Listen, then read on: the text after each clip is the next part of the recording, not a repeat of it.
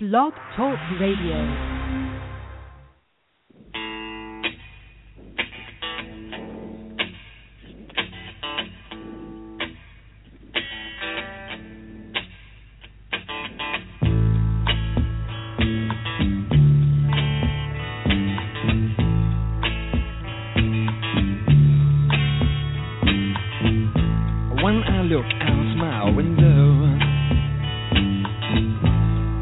Many sights to see, and when I look in my window, so many different people to be, that it's strange, so strange.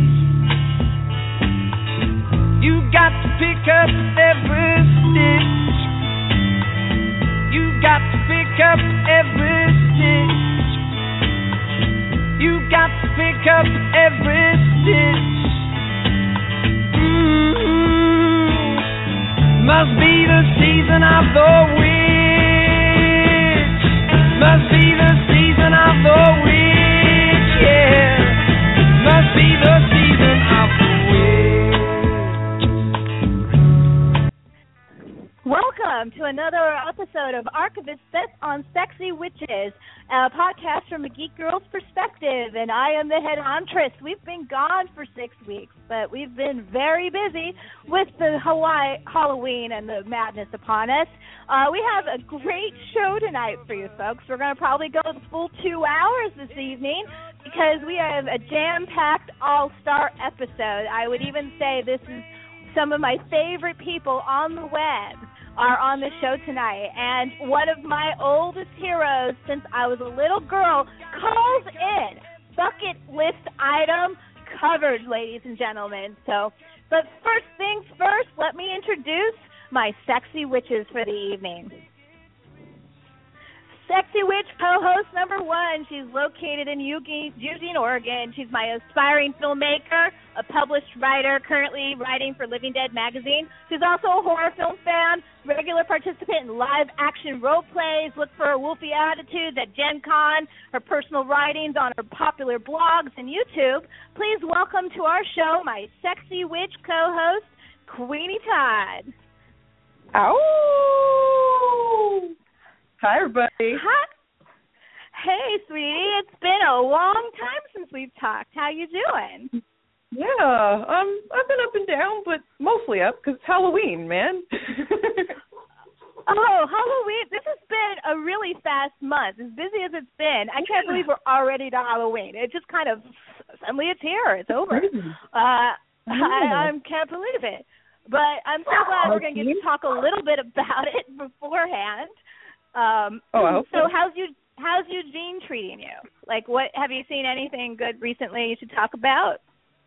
Actually, I did. I saw Crimson Peak, and it was pretty amazing. Del Toro doing what he does best, and it's not horrific per se, but it was a really good story. Like, I really enjoyed the story. I really enjoyed the acting, and of course, the scenery is just phenomenal. It's so gothic horror. If you love gothic horror, check out this movie. I've been hearing mixed feedback from it. A lot of people are like, it's very pretty, but there's not much to it. I still haven't seen it, and I'm going to keep an open mind about that. But, but you're on the definite, like, you liked it side. Yeah, because it was very reminiscent of, like, Hammer films and, movies of that period. So if you're not into that period of horror, you're probably not going to like it. But if you love things, and horror books, too, like Dracula, like, classics. It was very classical. Well, great. I'm so glad, and a lot of people in the madness have been seeing it. I actually got blindsided and had to put my madness aside for a couple of days. But there's a really good reason for this. So, of course, we have our title here, Archivist Bets on Sexy Witches. And, Obviously we are the Sexy Witches, but there's also another part of that title, and that's the archivist part of the title, which is actually based on my real job. I work for the National Archives and Records Administration in College Park, Maryland. And today I had a major interview, and probably I don't even know if I'm going to get it. I don't care if I get the job or not, in the sense that it was like an Oscar nomination. Okay, you're just honored to get the interview. I got to interview today for the first tech position, brand new position opening for the Obama Library once he's out of office. So I would be I get to actually move the documents from one part of the world to the other and help set up the brand new library. That's about as geeky as you can get. I'm like, wow, I must look good on paper. I got the interview. I had the interview this afternoon. So I didn't even do any madness work, Queenie. I just was working on that. So, but I did have time to get the Sexy Witch show together at the last minute, and I'm going to bring on my other Sexy Witch now. We got to bring her in because she's not one of my regulars, and I'm first of all very honored that she agreed to do this. So, first of all, let me give you her a little bit of an intro. I was going to play Black Magic Woman, but I changed my mind. I'm playing Suspiria now, so we're still on a Sexy Witch kick here. But this Sexy Witch, she also is a West Coast Sexy Witch Queenie. She resides in San Diego, and she works for KPBS San Diego Public Radio. You can listen to her on the Cinema Junkie podcast and join her for her screenings at the Film Geeks at the Digital Gym Cinema. They just did this thing on Film Noir, I believe. That was pretty cool. And if you just want to see her casually, just go hit San Diego Comic-Con or any other geeky event happening in the L.A. area. I guarantee you she's walking around the halls somewhere. Probably even knows my cousin. They probably know each other, don't even realize it. So please welcome to the show film critic and Sexy Witch of the Southland, BETH ACCOMANDO. How you doing, sweetie? I'm doing well. How are you? Fine. Welcome to the Sexy Witch Show. And once again, thank you for being on. And before we get into our topic, we always say, please introduce yourself because you obviously are new to the show, and I would love you to give a plug of what you do. But also, have you seen anything currently you want to plug about the top of the show, she just mentioned Crimson Peak. Is there anything you've seen recently that you think people should go out and see, as soon as the show's off the air? Well, I've been in a bit of a deep hole recently because this is Halloween month, and I build a home haunt every year for the neighborhood kids. And this year I bit off a little more than I can chew. It's not witch-related this year, but we're building a Star Wars cantina at my house. And I just got a bunch of costumes and masks, and I've been painting. And I haven't seen a lot of movies except for old ones. I've been watching old horror stuff recently. So I don't have anything really current to talk about that's horror-related, but I've been watching recently some of the Hammer horror because we are planning a year-long tribute to Hammer at the Digital Gym Cinema starting in January. So I've been brushing up on my Hammer horror. Oh, go ahead. Working on my podcast, too. In fact, this coming Friday, I have one that's really fun, which is I've asked a bunch of people, famous and not so famous, what the first film they ever remember scaring them was. And it's amazing how many of them have been scarred by Disney, but it's a nice range. I'm really impressed by the diversity of films that people have mentioned, although there are a big cluster that talk about The Exorcist, but people have talked about films like Ken Russell's The Devils as being the first film that scared them, or an old Outer Limits show. So there's a lot of different stuff, but it's amazing how vividly people remember that first scare they got in a movie theater, and how for so many of them, that's what kind of hooked them on horror. I know that did it for me, so. I would really have to think about what the first one that actually gave me a scare was. I know the first horror film I saw, if you counted it as one, was King Kong and Bride of Frankenstein. I think I saw those at the same time. I actually put them in the same box that way. But I honestly don't know which one truly scared me, terrified. I know that Alien. You don't remember your first nightmare? You don't remember your first nightmare from a movie? No, I don't have nightmares when I watch a movie. I always have happy dreams when I watch movies. No. I only had one dream about Freddy Krueger in my entire life, and I was happy I had it. So, but I'm also a weird, crazy, sexy witch here. So, but I'll have to get back to you on that one. Queenie probably has an answer. For what? What first film that scared you? Films that scare me? No, the first one. You remember the first one? The first movie that ever scared me. Okay. Scared? I was like 2 years old, and it was the first Halloween movie. Michael Myers freaked the hell out of me, and I had nightmares for like a week about him. But then I went and watched more horror movies, so I don't know. I have a sickness. Yeah, I think it helps you. I think for me, it was like my parents took me to a lot of inappropriate films when I was little, and I got scared when I was like 3 and 4 of films. But then it was kind of like this thing where it was like, okay, I want to see something even more scary. Like I want to try this again and see if it'll still scare me. And plus, getting scared, like there's that little adrenaline rush, and it feels kind of good because you're in a safe theater. Nothing really bad's going to happen.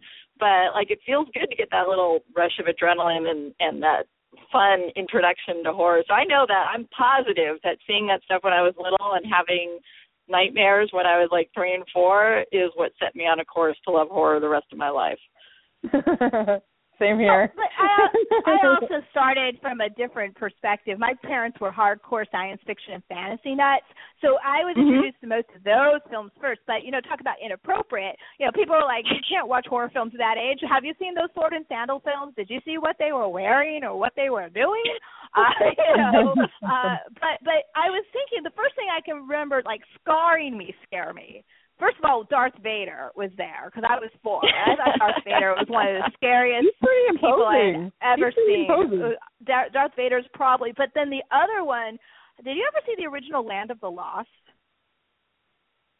The TV show? Yeah. Oh, yeah. Mm-hmm. I watched it first run, and Grumpy scared the crap out of me. He was the stop animation T-Rex that always attacked. Like he was random. Like the story didn't even have to do with dinosaurs that day. It was some weird science fiction guy with some weird lights on his head. And then like suddenly out of nowhere, Grumpy just attacks and and he's a big T-Rex. I remember that scaring me to half to death, but loving it at the same time because I absolutely adore dinosaur movies and I love creature features to this day. So it must be related. Must be. Anyway, I digress. But so we're talking about. Thanks for coming on, and I can't wait to hear about your Hammer programming when you get it together. A movie that does scare me in the Hammer catalog was their remake of The Mummy. I think is terrifying. So that movie scared me as a kid quite a bit. I was pretty terrified of that movie. So when he comes out of this like mud and tar, and it's just disgusting. So do you remember are you going to maybe show that one at your show, or do you have a preference? There's a good chance. We're looking at either doing 1 or 2 films a month. So if we get to do 2, it'll be 24. We might, that's definitely up there. I know I have to show Curse of the Werewolf because I had a huge crush on Oliver Reed. Oh, but who doesn't in the Sexy Witch? All of us Sexy Witches love Oliver Reed. I mean, there's just no way you can't love Oliver Reed. He terrified me. Talk about a performance that scared me. It was when Bill Sykes and Oliver. There's someone that scared the crap out of me. But that's definitely not a horror film. Not a horror film, though. But I'm weird. I get scared at the weirdest things. Like, someone asked me once, what was the scariest film I'd ever saw? And I told them Wag the Dog. So, I mean, that was... I'm a nerd. What can I say? But we're here tonight not to talk about scares per se, even though I'm sure more scares and more horror will definitely come up. But we're here to talk about the most important subject. We talked about archivists already, so let's talk about sexy witches, why we are here. It is Halloween. Happy sewing, sexy witches. We are here. So, I don't talk about my actual pagan sexy witch true roots that I have because honestly it's the title of the show is a shout out to Cabin in the Woods, but I am a sexy witch. So let's talk about sexy witches and first of all, it's an odd stereotype, and I wanted to know, as women, and I'm using it too, that's one of the reasons why I kind of do it tongue in cheek. How do you feel about the sexy witch stereotype? Either one of you can say. Well, for me, I don't think there's anything wrong with it per se. It's just like any other stereotype in horror. I mean, we have a ton of stereotypes going on in all the horror genre. And women tend to get the whole we have to be sexy to be noticed kind of thing. But personally, I like witches whatever shape they come in. If they're ugly or sexy or whatever, as long as they're powerful and they represent what I feel witchcraft's about, I'm cool with it, you know? What about you, Miss Beth here? What may I call you? You can call me a cinema junkie. That's my name. So you can just call me Hey Junkie. No.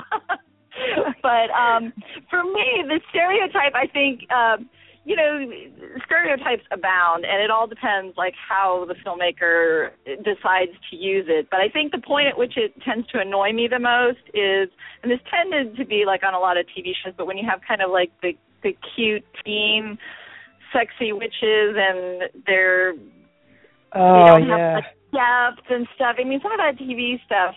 But, I don't mind the sexy witch where it's this notion of, there's that duality where you need that sexiness to seduce a victim or something, or to fool people into thinking you're something you're not.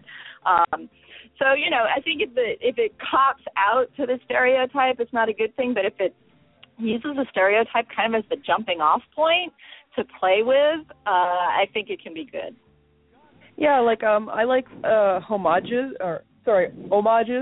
to witches, like Lords of Salem. There's a good example. That's like totally an homage to all the really bad films of like the 60s where they had like naked witches everywhere, doing evil magic because they're totally into Satan. It's totally a homage to all that stuff. I like that. Man, that's fun. Why did you bring up Lords of Salem off the bat? Because I like that movie. But you know how I feel about that movie. I know. That bring movie. it. Come on, bring it. Oh, okay. I mean, first of all, most of it has to do not with the actual plot itself. A lot of it has to do with the absolute misuse of location. Why do you shoot in Salem and Marblehead, one of the most beautiful locales on the East Coast, and not use locale? I don't know. But that's another story. I don't mind when they play with the true story of the witches from 1692. I have no problems with that. What I do have problems with is no follow-through with what they're intending. And I felt the movie is a lot of no follow-through.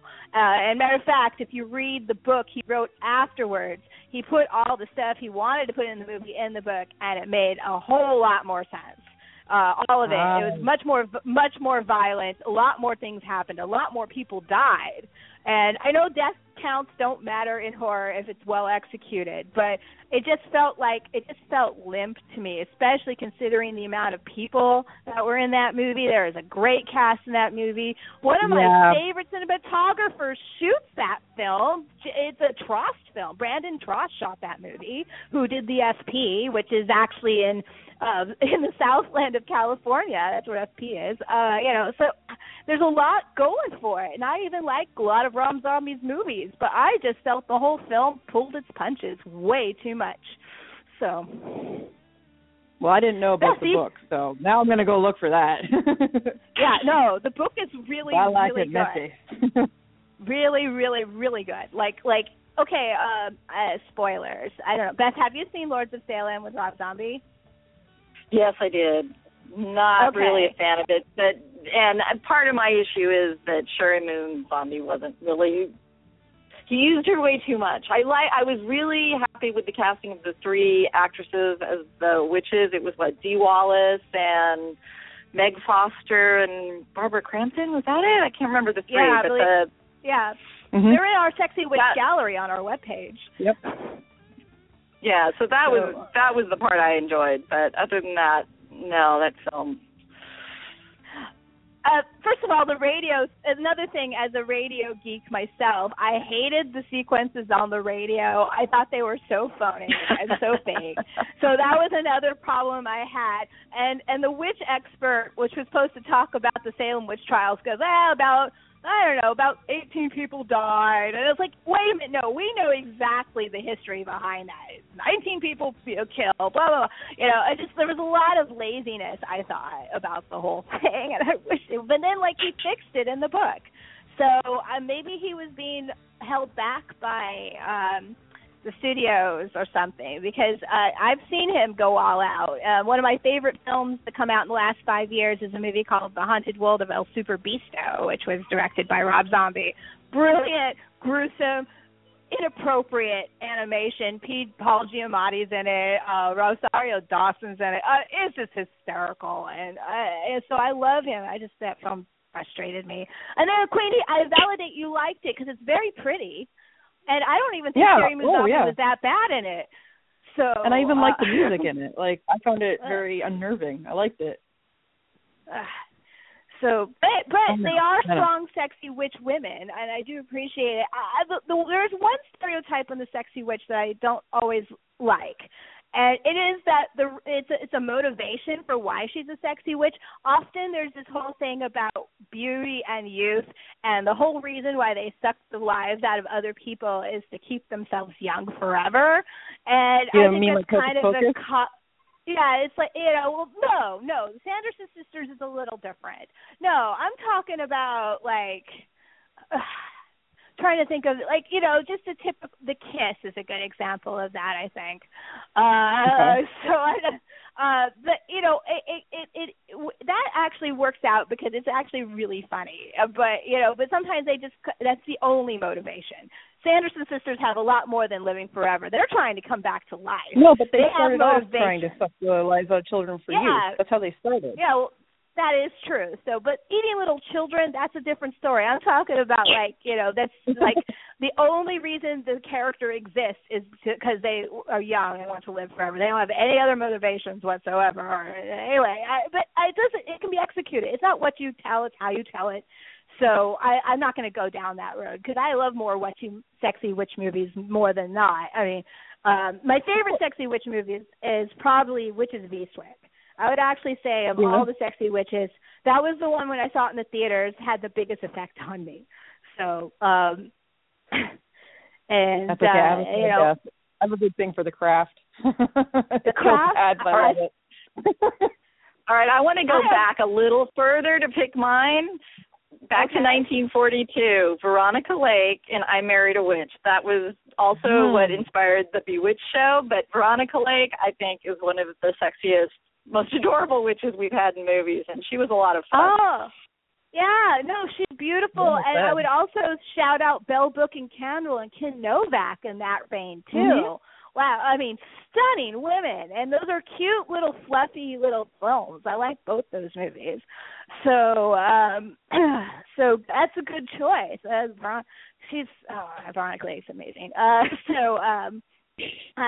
Going back, I was trying to think all the Sexy Witch films. If you go to the Facebook page, you'll see we have the Sexy Witch Gallery. And our inaugural class was Elizabeth Montgomery and Jessica Lange, because Jessica Lange was just in Coven at the time we started designing the show. So Elizabeth Montgomery was probably my first sexy witch. I would almost guarantee it, watching Bewitched on television with my parents. But then, of course, when I was 12, my mom came out for real. And then suddenly Sexy Witches had a whole new meaning. Okay. Folks, I'm going to give you a topic, and I have to step out for a minute. So, what would you like to let's see. Why don't you start about Christopher Lee and the Wicker Man, and I'll be with you in just a minute. Oh, there's a good place to start. that brings up the whole pagan ritual thing. Wicker Man is one of the films that a number of people mentioned as the first film to scare them, and I can totally see that because it's one of those films that kind of totally changes courses during as you watch it. I mean, if you go in knowing nothing, it comes at you initially, which is one of the things I love. I love films that totally set you in one direction and then take you down another path. But it starts out really as kind of a, police procedural thriller mystery. mystery. It's kind of a mystery. Yeah, there's a gun girl that's missing, and this very, upright and upstanding Edward Woodward plays a police officer coming out to this little island, and, you think you're going in for this typical kind of police mystery, and then it takes such a wild turn. Yep. Things just get weird. I adore it because, first of all, Edward Woodward, even though the character totally has to stick up his ass the entire time, which gives them ever so slight license at the end to do what they do, right? But at the same time, you root for him. You actually want him to, solve this mystery. And you follow him all the way to the end. And when you get there, you're like, wow. And then you have Christopher Lee delivering he said it was some of his favorite dialogue he's ever given, which is the very end of that movie. And I had no idea that they made films like that because, once my mother came out of the closet, I had a lot of questions about it because I hadn't come out of the broom closet at this point. I didn't even understand that I was in a broom closet. I just, suddenly my mother, changed massively, flipped. And I was like, whoa, what's going on? And then I, started researching, and my friend goes, you're going to see this movie. Sit down and watch it. And I sat and watched it, and I was absolutely stunned. It's the closest I think we ever got to a true Wiccan movie, but still misses the mark completely. Hollywood just can't make a good Wiccan movie, Yeah, well, it's very difficult. The Craft got close. I'll give them that. It did, but then they had to go all crazy. Well, I think it is because you still have to throw all the magic in because people want to see the magic part. If people were just praying over candles for 2 hours, I don't know if people would really like that. So but the thing that bothered me, it was the troubled one. She's the bad witch. That stereotype bothers me because I was the troubled one as a kid. I was, living in a home where I was getting abused just like Nancy, so I projected myself onto the character of Nancy. You see the problem? I was a teenager when I saw it, so it was my only witch movie. I'm like, oh, a movie about magic and stuff that I believe in. Cool. Oh, wait. Shit. Nancy ends up in an insane asylum. Oh, shit. I always thought that ending was a slight cop-out, but, I can fly. It's but that's typical for most horror films in general, though, finding the ending for your movie, So I don't really, I actually love that film. Craft was a horror movie, though. Well, that's where The Wicker Man, I think, works really well because that one did have a great ending. Because most people were completely surprised by where that went. And it was terrible, but inappropriate. What? And what? Yeah, go ahead. I'm sorry, we all got excited. No, what were you going to say? You didn't like the end? No, I love the ending. Are you kidding? Oh, okay. Burn Edward Woodward. Burn him to the ground. No. Burn him. Burn him. No, actually, no. What I was saying is that that ending is it packs a punch, and yes, it is the antithesis of most other horror films that don't know how to end their film. But here you got a film that the ending actually holds up all the places where it loses its focus earlier, because it depends on which cut, of course. The longest cut is the best cut, still the best cut, but it still languishes, and there's also quality issues with the actual film. Though they finally made a nice, crisp cut that Hardy was taking around the United States, showing it. And I didn't get to see that. I was really bummed. I really wanted to see that when it came through. But I have the DVD box set that came out in the 90s, and it had the original when they first found the final cut, and it's the only DVD I own that's ever appreciated in value. Yay, and we should point out for anybody who may not be aware of it that the remake of The Wicker Man with Nicolas Cage is to be avoided. Well, okay, you don't have to avoid it, but don't go in looking for gems, okay? There are scenes that are fun to watch, though, like, the bees, not the bees! Like, come on, that's hilarious. Well, yes, that is, but and you have to watch the YouTube. Bear punch. only on YouTube and watch the condensed version. You don't have to watch the whole movie. I was already against that film before it even came out, and then oh my God, no, it's just not. Yeah, it's not good. But how to get burned? I'm going to bring in. I have someone on the line, ladies, and it's actually my guest for this hour. So I'm going to go ahead and bring this gentleman in. He really needs no introduction because he's been doing his thing since 1973. As long as I've been alive, this man has been horror hosting here on the East Coast. And when he was no longer on TV, he brought it up on YouTube, and he is a hero in a lot of people's eyes. And so please welcome to the show one of our last true great horror hosts, a regional horror host in the country, Count Gore Duvall. How are you doing, sir? I'm doing wonderful. I called in because I'm looking for some sex. I mean, sexy witches. Well, we might be limited on the sex, but we certainly have sexy witches. So welcome, you're on with Queenie, Beth, and Liz. How are you doing? I'm doing wonderful. I've been listening to the show for the last 20 minutes, and it's been very, very, very interesting. Well, how do you feel about sexy witches and movies along those lines? I'm sure you have a few favorites over the years. Oh, yes, the Wicked Witch of the West. I thought the wart on her nose was absolutely incredibly sexy. No, I'm kidding. Of course, I'm kidding. Actually, I was going to raise the question that you probably discussed it a little bit earlier, but here's my question. I've been racking my brain.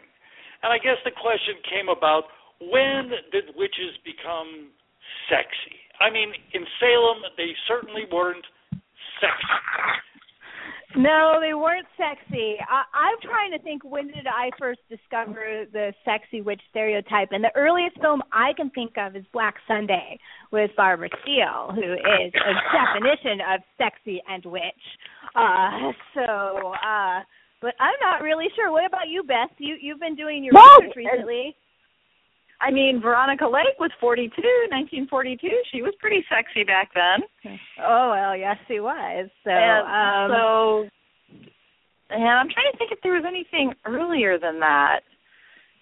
But I think, part of what feeds into that is, I can't remember when Bell Book and Candle came out. That might have been around the same time as Black Sunday. But I think part of the thing is that the witches are both appealing and repelling at the same time, so that notion of a sexy witch, I think, was probably something that came up early. I would even think, let's see, I'm trying to think, Pilgrim's Progress, which was an old book. No, I don't think there were sexy witches. And the Salem Witch Trials, those weren't sexy witches at all. So I don't know where that came from. I mean... But I think it's about female empowerment and all those typical things that we talk about when we talk about sexy witches. I got a funny thing for you. It wasn't a female witch that got me into sexy witches. It was a sexy male witch. Julian Sands. Warlock. Oh, yeah. I was like, damn. What film was that? Warlock? It was a 1989 movie. That's correct. I'm looking at his face right now in our Sexy Witch Gallery, Julian Sands. Yeah, so, well, definitely. And then, of course, we already mentioned Christopher Lee and Lord Summerisle, who's also definitely a sexy witch. So Barbara Steele, we loved her. Trying to think of who else we go back in time to see. I'm trying to think of all the wonderful. I have to defend Margaret Hamilton. She may not be like the definition of the sexy witch in that way, but sexy witch is not about being sexy and a witch. It's a mindset. And if any girl had confidence, it was friggin' Margaret. It was the Wicked Witch of the West. We love the Wicked Witch of the West. She scared me. She might be the first person that got me into horror was because what's scary? It wasn't just her. It was when those feet roll up and go under the house in Wizard of Oz. That shit's scary. That's a little creepy. Yeah. What about Glinda, the Good Witch? She was kind of cute. I'm terrified of her. Ladies, I was going to ask you about Glenda. Why is it that it that Margaret Hamilton she was the Wicked Witch, and she was dressed in black and had warts and all the rest of this good stuff, and then the Good Witch is dressed in white like an angel and floats around, and isn't this stereotype just so disgusting? Yeah, I agree. She was a little too goody two shoes.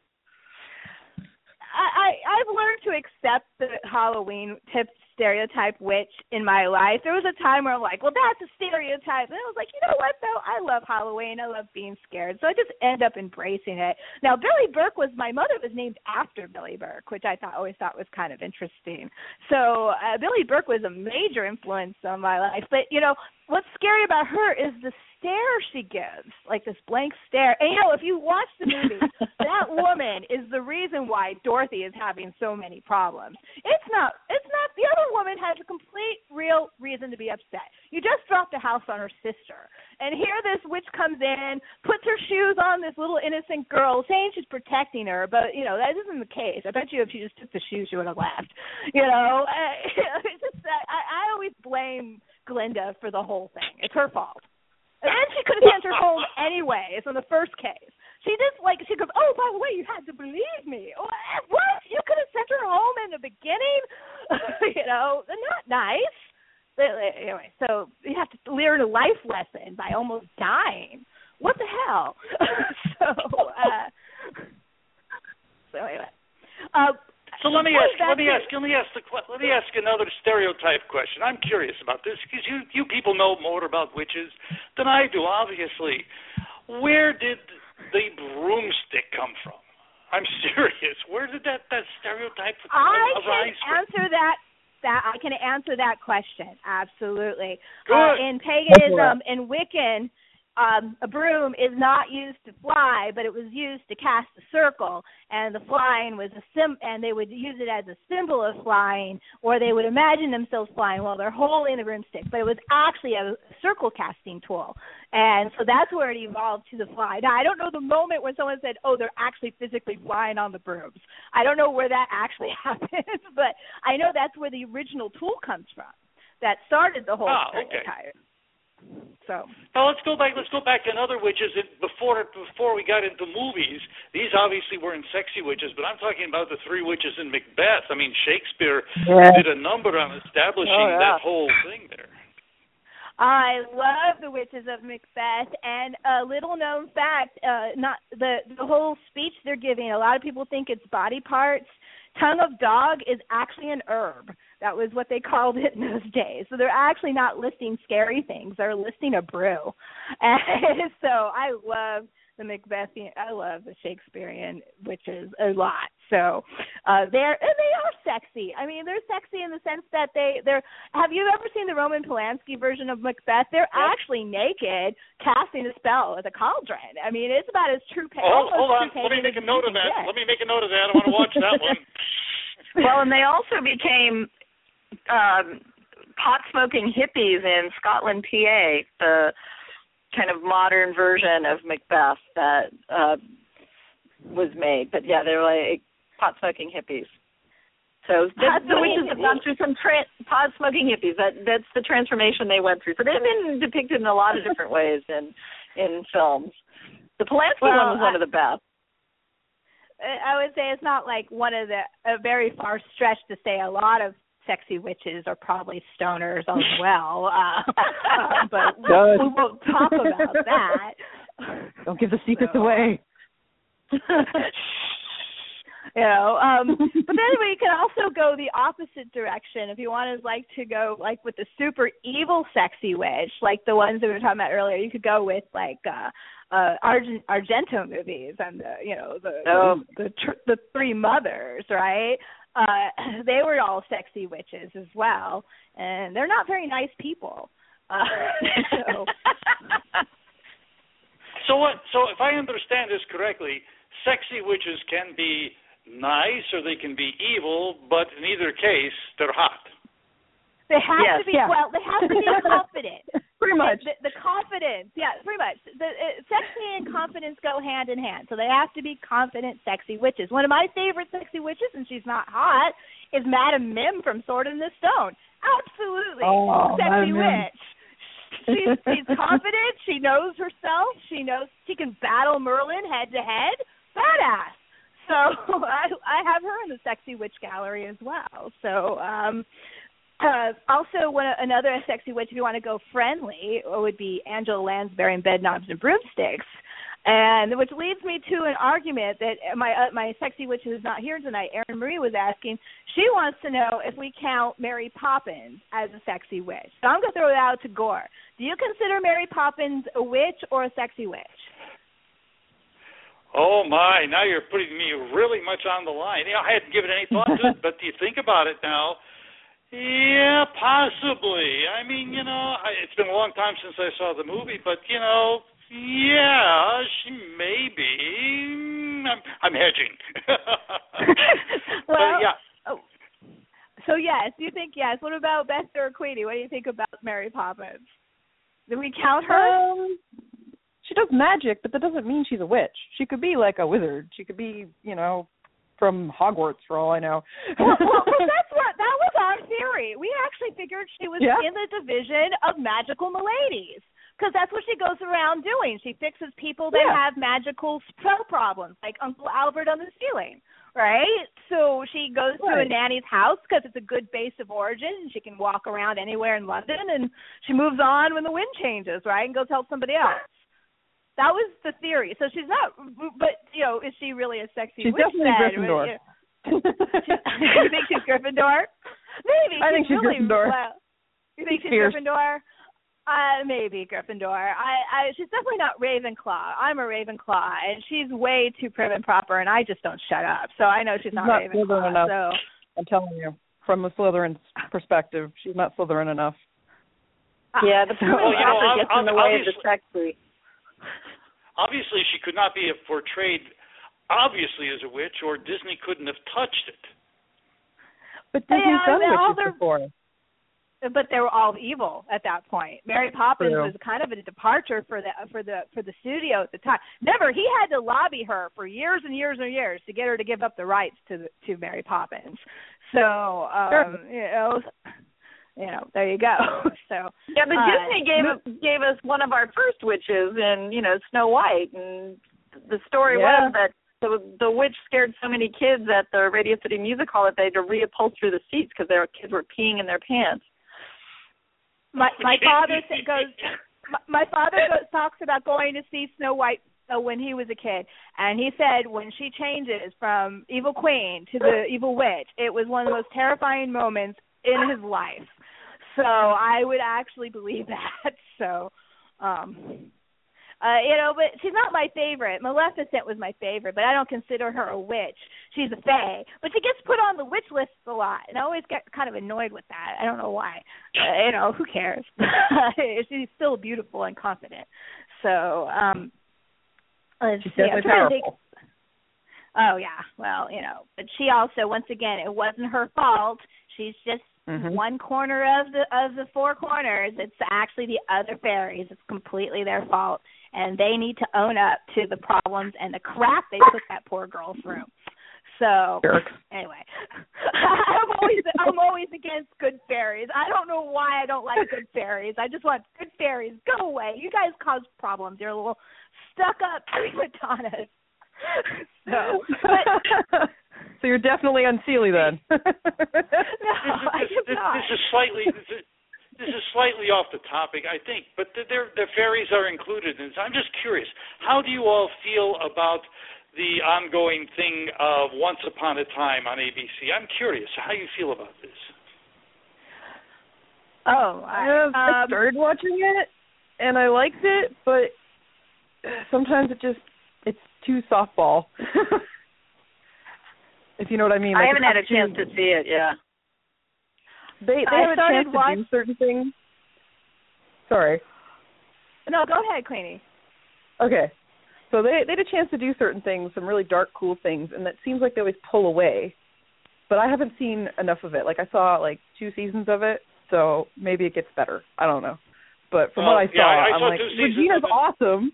Like, she's this creepy, beautiful queen of evil, and then later they kind of strip her of that by making other people more important. And I'm like, okay, I guess this person's evil now. Well, there's a lot of evil people. I mean, Regina's wonderful, but after 2 seasons, I kind of went, you got to be kidding me. It's like, hello? Like, there's too many evil people. I finished season 2. Liz? Hello? Are you still there? Hello? Hello? Okay, I can hear you guys. Can you hear me? I can hear you. Hear at least 2 of you. We lost Liz. Oh, no. No. Maybe she'll come back. I hope Cast a spell and bring her back. We have to do like a witch chant. Bubble, boil Double in trouble. Boil in trouble, fire, burn, and cauldron bubble. No. She coming? Liz, come back to us. Oh, she sent me a message. Phone problem. Okay. She'll be back. So I guess, hey, everybody. Technology strikes again. Okay. Yeah. So what are your feelings about the show, Once Upon a Time? Well, if you're talking to me, like I said, I thought Regina was so cool. I mean, she has just all the good reasons to be evil, and she plays it so well. And, I mean, she is just the most fun character on the show. Everyone else is just wimpy by comparison. But the problem is, I think someone mentioned it was right. They don't let her to go far enough. I mean, they stop her after pulling out hearts, and that's, okay, come on, I mean, they keep wanting to show a good side to her, and, it's really not there. I would love to meet the actress who plays her. I keep looking for conventions to go to where she's there. I've talked to a couple of the other actresses who have done not regular but semi-regular appearances on the show, and they say that she really runs that show on the set. So it's like I just love to meet her. She's such a commanding presence. Like, I really feel that she captures the kind of classy witch, Like, she's just, her costumes are amazing. Like, I don't know if I could wear what she's wearing, but damn. She wears it good. What is it she's wearing that you couldn't wear? I'm curious. I didn't think she wears a lot of corsets, and I love corsets, and I'll do them every so often, but I have to be careful with them because of my back. But, yeah, I used to watch corsets all the time, though, back in the day when I was a young witch. Yeah, I was just watching the first 4 minutes of Ash versus whatever it is tonight, and he wears this great corset right at the beginning. It's just... Oh, my God, that's awesome. I haven't seen the show yet, but I saw that in the preview. I was like, yes. Campbell is great. Yes, he's great for embracing that kind of thing. Oh, he's so funny. Now, he's faced a few witches in the course of Ash's adventures, yes. I mean, the Army of Darkness is the one that comes to mind. Hey, guys. I'm back. Welcome back. What are you doing? Oh, you know what? First of all, I apologize. Okay, I'll need to catch up because I have no idea what you guys said. Gore, are you still there? I do apologize, sir, but we were having too good of a show. We had to have some kind of technical difficulty. That was just what happened.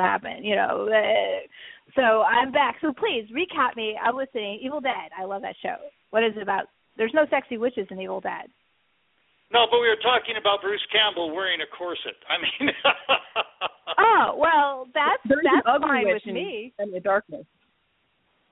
Army of Darkness, there is. Oh, yeah, that's right. There are sexy witches in Army of Darkness, technically. Oh, that's right. I love that. I don't mind her roles. I don't know. Oh, yeah, we're... don't mind that she's sick. Actually, it's kind of funny, though. Unfortunately, because of rights things, they cannot touch any of the subject matter from Army of Darkness. I was listening to an interview with Bruce, and he says, we can do Evil Dead, but we can't do Army of Darkness because the lawyers have said, no. So if you guys want to do Ash, you got to just don't touch anything in that movie. So they had to be very, very careful about how they approach that. So they're not traveling back to medieval times. Yeah. Aw, that's too bad. Well, maybe they'll change their mind because it'll be a huge thing, and we'll have 10 seasons with Bruce Campbell, and he'll get younger every season, and that's on Stars this weekend, is it not? Premieres the new show. Halloween right? night. Yeah. Have you seen the show yet, Gore? No, I saw the first 4 minutes. The first 4 minutes they've released it to the general public, and the first 4 minutes are they've got him getting ready to go on a date. They've got him putting on his corset, showing how now he's looking and feeling real good that he's sucked it in, and putting his hand on and going to a bar and picking up a woman and banging her in the ladies' room, and that's as far as it goes. Nice. He is the man god. Oh my God, Bruce Campbell is my hero. I love him. I got to meet him at Horror Find. He was actually my first horror convention. He was the reason I was there, and my husband, bless his soul, stood in that line for 3 hours to make sure I got the signature. Well, I went to everybody else and got all theirs. I went through the entire room, including Dan Costavelli's line for the Phantom reunion and all the other Evil Dead people and all the Dawn of the Dead reunion, and I met Pinhead, and I met Kane Arter, and I met all these people. I did all these people, and there was still a line for Bruce Campbell. And I got back in line, and the guy goes, by the way, we're cutting off the line. And they cut off 4 people behind me. I was like, yeah. So I love Bruce Campbell. I was like, it was a big deal. And I'm like, I made him sign my Army of Darkness poster. I actually have the one sheet from my movie theater job. So can I share a Bruce Campbell story? Oh, please, absolutely. do so. Again, he was at Horror. I worked with him 3 times at Horror Find, and this was, I guess, the second one. This was at the Hunt Valley, or the third one. This was at the second time he was there. It was at the Hunt Valley Inn, and it was like a Friday night, and the celebrity room had closed, and I had something scheduled that evening that I had to go do, and I had a little time to grab a quick bite, and so the restaurant was full, the bar was overflowing, but there was this table that was kind of sitting out there in the hallway between the restaurant and the bar. And if you know the Hunt Valley Inn, they've got, if you're at the restaurant, you can look out the restaurant and see the bar through the thing. Anyway, the bottom line is I'm sitting there, and I'm quickly grabbing a quick bite, and I just want to eat and get out of there, and I'm suddenly looking in my peripheral vision, and there's this hulking figure coming out of the restaurant. I'm going, oh, it's a fan. I love fans, but I want to eat. I want to go. I need to move. So I'm trying to ignore this shadow getting closer and closer. I'm just dreading what's going to happen next. And I'm just about to take a bite, and these 2 big hands grab me on the shoulders, and it goes, hey, Count, it's good to see you. And it was Bruce Campbell. He had been eating in the restaurant. He saw me and came over to say hello. And I just went, you want to talk about a fanboy moment? It was like, oh, my God. It was like I was battling. I was at that convention. That was the convention I was at where I met Bruce Campbell. So that was an amazing freaking convention, too. It spoiled me for life. And you're responsible for that, partly. So I wanted to also give a shout-out, Gore, before I let you go, because even though I called you on because I'm a huge hero, I originally grew up on the West Coast, so my introduction to horror hosting was Bob Wilkins and, to a lesser extent, John Stanley. But because you're still around, sir, and you were in there with them, I'm so honored that you're on the show with me, and thank you for doing this today. I can't even express what it is to geek out and have a true horror host like yourself on the show, sir. So thank you so much. And please, I know that you just came off a spooky movie hosting there, and I know you have a few other things coming up. So please talk about that stuff, too, before you head out for the day. Well, the big thing for me is coming up is this weekend. It's Halloween. Of course, Halloween only falls on Saturday every 6 or 7 years, depending on the leap year. But anyway, we have the most incredible. I'm hosting a twin doubles feature on Halloween. At 3:30 in the afternoon, we're going to show The Wolfman with Lon Chaney Jr., and we're going to follow that with Abbott and Costello Meet Frankenstein, which, of course, has all the Universal monsters in it, including at the end, and this is going to be one of the trivia questions, the Invisible Man shows up with the voice of Vincent Price, and it's uncredited. So that's at the end. Ooh. We're going to take a short... Yep, yes, we just showed that. We just showed that here in San Diego. That was fun. Yes. So we're going to have that as a double feature. Between the movies, we're going to have we're looking at probably having a lot of kids in the afternoon, so we're going to have a kids costume parade, and we're going to have some contests, and then at the end I'm going to go out and I'm going to play the Easter Bunny, and all the kids can have their photo taken with me out in front. So, okay, that's cool. Then we're going to take a break, and then we're going to have the adults come back at 7:30, and we're going to do Frankenstein with Boris Karloff, followed by my hero Bela Lugosi in Dracula as a double feature. So we're going to have, that's my Halloween. What else can I say except it's going to be awesome? It sounds awesome. Like awesome. Wolfman sounds great. Wolfman's like my favorite films. We did Blobset's show earlier this year. Myself, Queenie, we did, and we talked about Frankenstein. Abbott and Costello Meets Frankenstein. That was like the last appearance of Bela Lugosi as Dracula, if I remember right. So it's an important film in its own right. Yes, it was his last one and his second one. That was only the second time he appeared as using the name Dracula. So that was another one of those little trivia things. Oh, by the way, just for those who are sitting there going, well, where's this going to take place? It's going to be at the AFI Silver Theater in Silver Spring, Maryland, in suburban Washington, D.C. So that's where that's going to take place. And it's going to be cool. So I'm looking forward to that. And then and then just hanging around and looking around for some sexy witches afterwards.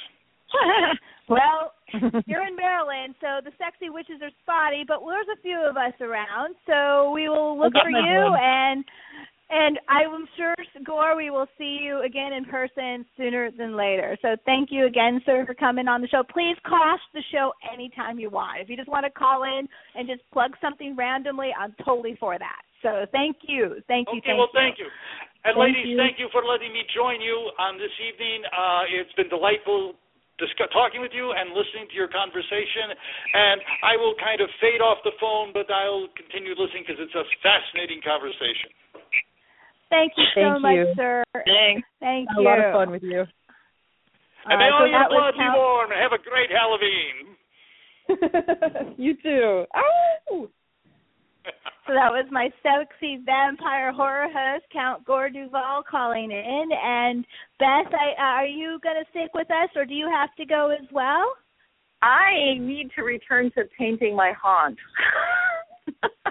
Well, I want to say, first of all, I completely support that you're doing a science fiction haunt this year, because I'm in the middle of a contest right now called The Madness, and normally it's not horror hosting, but right now I'm doing a special marathon bonus if you watch all these certain Star Wars movies, because John Boyega is in the new Star Wars movie. You also have to watch Attack of the Block. You get extra points. So, I actually think Star Wars is appropriate for Halloween, because how many times did I become Princess Leia?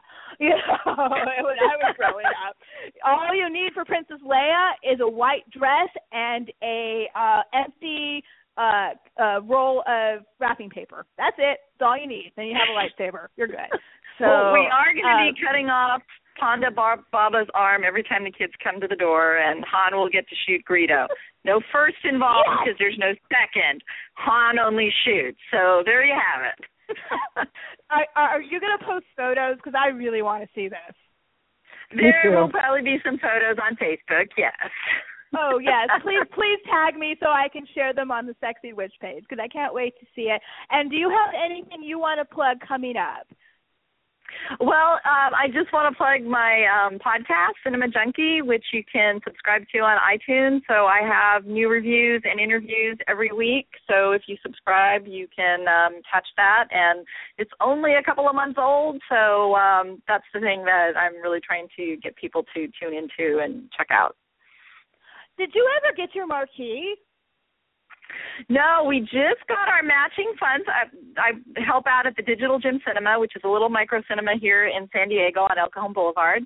And TCM was wonderful enough to say that if we raised $5,000, they would match $5,000. And so they just gave us our matching funds, and we have a meeting. We've been talking to different designers for the marquee. The problem is we're dealing with city regulations and restrictions on our signage, so that's the thing that's been taking the most time, is trying to figure. First they said, like, okay, you can have a 5-foot by 5-foot sign. We're like, no, we want neon up there and have it look gorgeous. So, but we're actually having a meeting next week, and we're hoping to have the marquee up by the beginning of the year. So, but it's really exciting for us, because we need that to let people know. I'm excited for you guys. When I saw you were raising funds for a marquee, I had to make sure I plugged it. I plugged it on my show. So thank you so much for coming on the show. And anytime you want to call in, you're welcome to. And please, folks, listen to Cinema Junkie podcast. They have a lot of fun bantering around.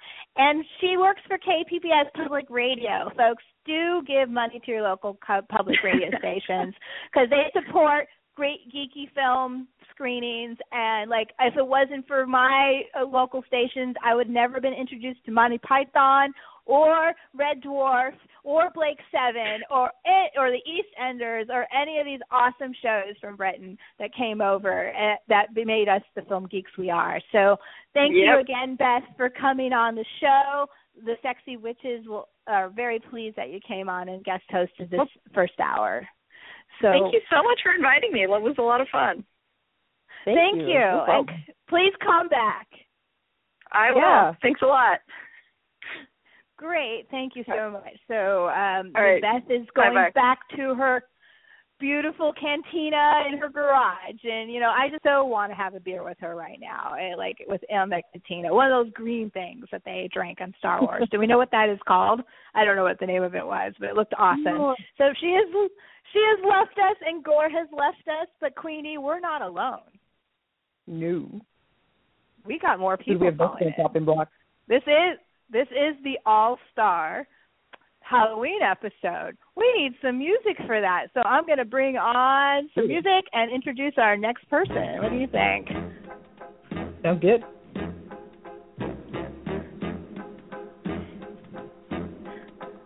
I put a spell on you.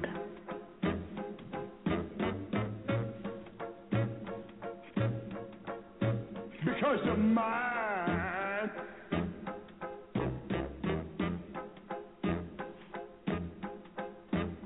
Stop the things you do.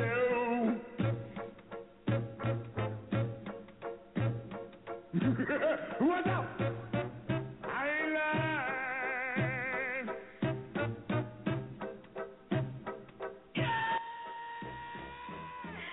So, our next guest is going to call in and talk about Halloween and sexy witches. He resides in New Jersey, and he's been doing this live radio thing for quite a long time. He has his own show, the Horror Happens radio show, and it comes out live streaming out of New Jersey from 4 till, I think, 9 p.m. on Tuesday. So it ends right before the Sexy Witches come on. And he was very, very generous and let me have a half hour of his time this year where I went on his show.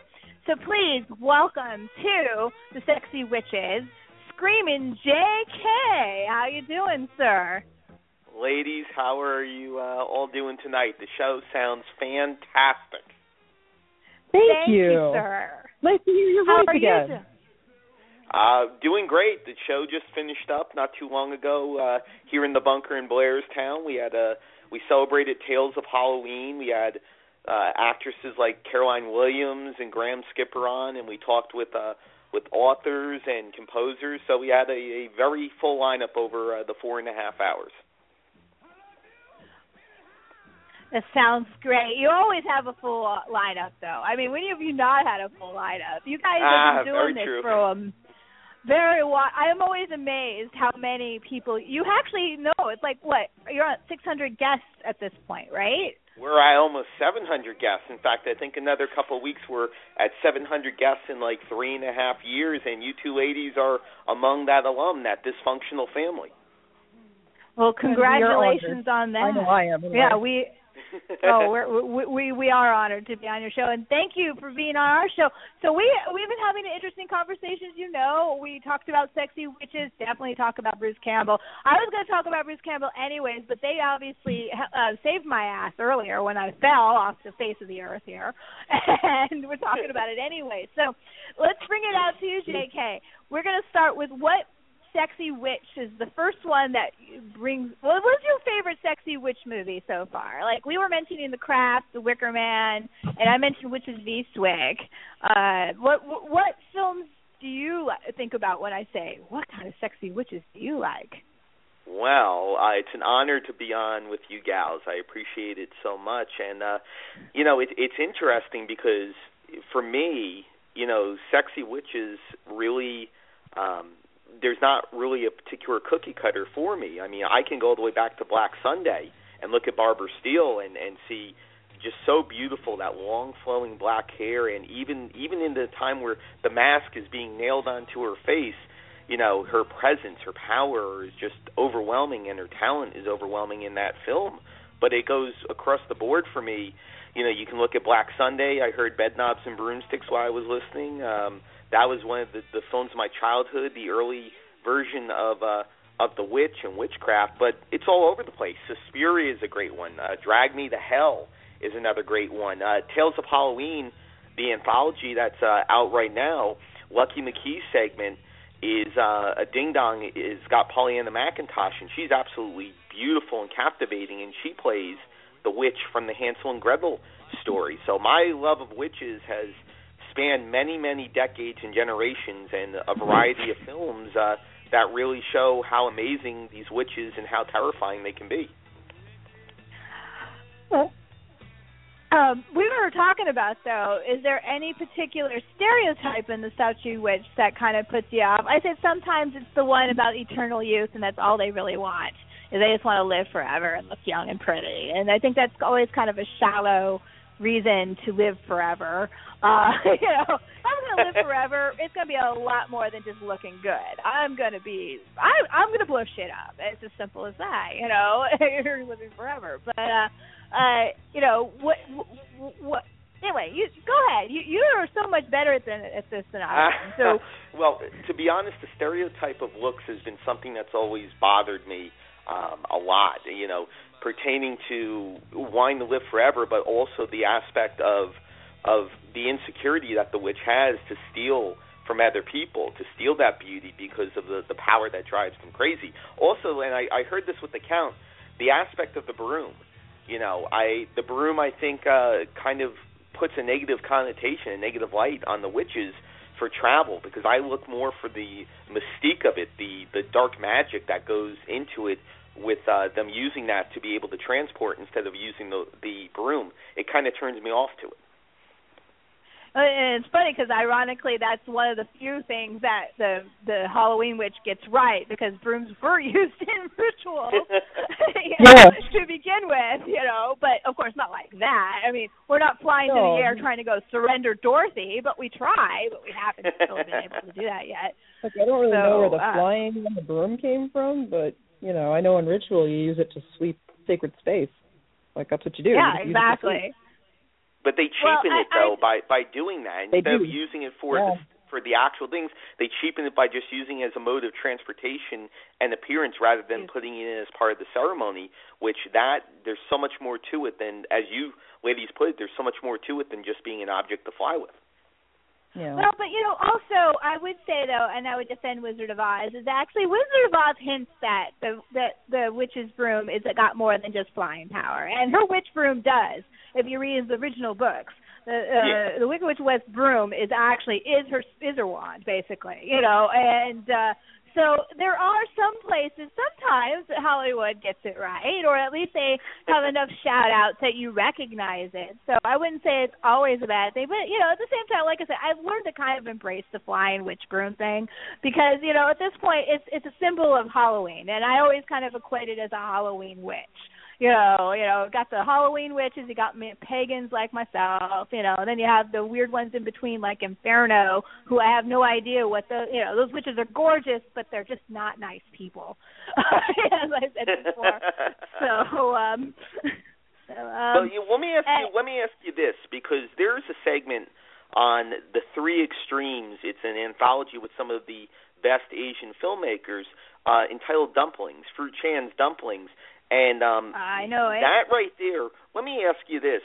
The aspect of casting a spell or making a potion, is that something that strictly has to go by the books? Because I believe that segment right there has to do a lot with potions and witchcraft, the ability to become younger by using fetuses. How do you two feel about something like that and the perception of it? Well, I think that movies don't always get that right. Sometimes they'll use things like tongue of dog, literally, and it's like that's not what that meant, as we talked earlier from Macbeth.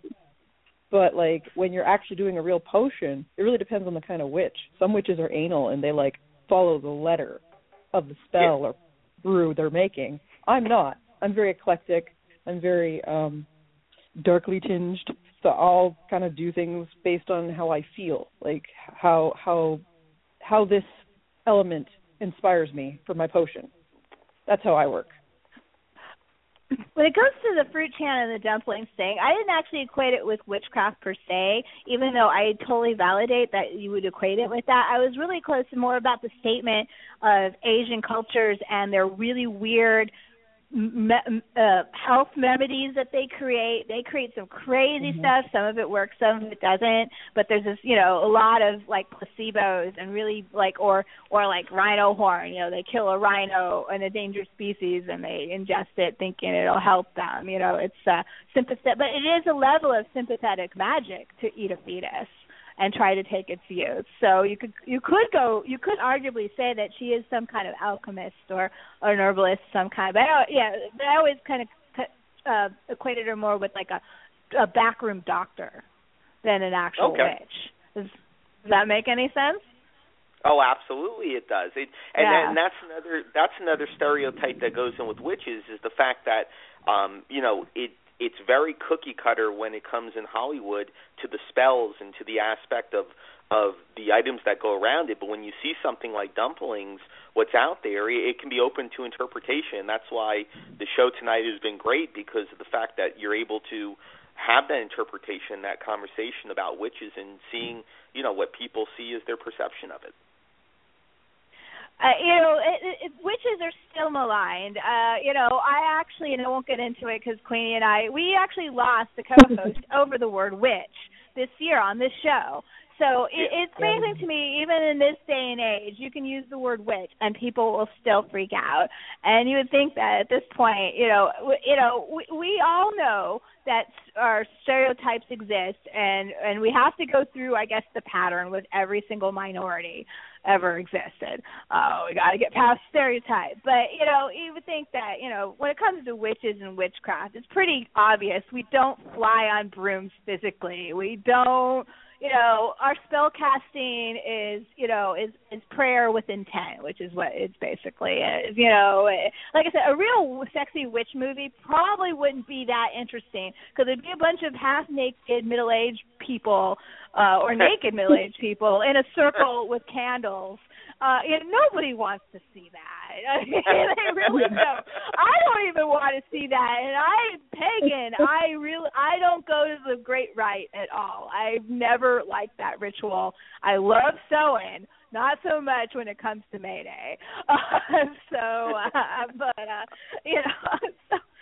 Sexy witches, and that's the other thing. It is a stereotype because most of my sexy witch, the real life sexy witches I know, aren't Kim Novak, aren't Cher. They're not Diane Weiss. they're not Megan Fox.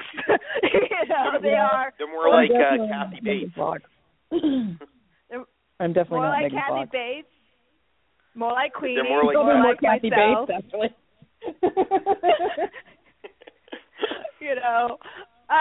One of my favorite Saturday Night Live sketches, it's about lesbians, but it still kind of works the same way. It's about, they have a genie, and one of the guys wishes for a real, lesbian sex scene, and two pagan witches pop up eating Ben and Jerry's and are overweight and arguing with each other, and that's exactly what pagans are. That to me is like most of my mom's friends growing up. Yeah, two lesbians arguing with each other, eating Ben and Jerry's. That's it. that's just a normal day for me. Yeah, exactly. So, so that's the true sexy witch. So, like I said, it's not about looks; it's about confidence. So, Margaret Hamilton is a sexy witch because the girl's a badass. She's owned it. Idina Menzel, same difference. She's a badass. She owned it. She's a sexy witch. And so, if I may say, Margaret Hamilton, the stories of what she went through on the set of The Wizard of Oz, the burns that she sustained, and the things they wanted her to do, even after she took time off from the film to recover, it's remarkable not only how that film got made, but also what she went through and came out of it with. And she was the second casualty. There was a woman before her, and she had a severe allergy to the makeup. So, Wizard of Oz is a train wreck that somehow became a classic. I've always liked that. But Margaret Hamilton, and what's even amazing, if you watch the movie, I always say the take that she got burnt on is the one they kept in the film. And you can see the moment where she got burned, if you think about it, because she drops down. You can't see her get burned, but you can see where the flame goes up. It's at the very end of the scene. She got through the entire scene, for that take, and boom. And that was actually the second take, I believe, that day.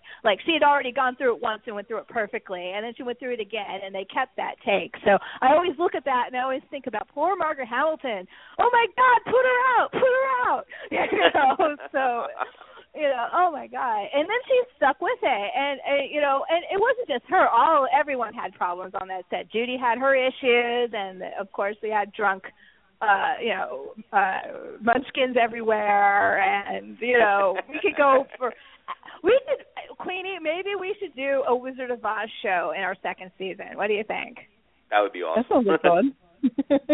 I think it would be fun. We have a whole second season we have to plan starting in January, but we got 2 more shows before that.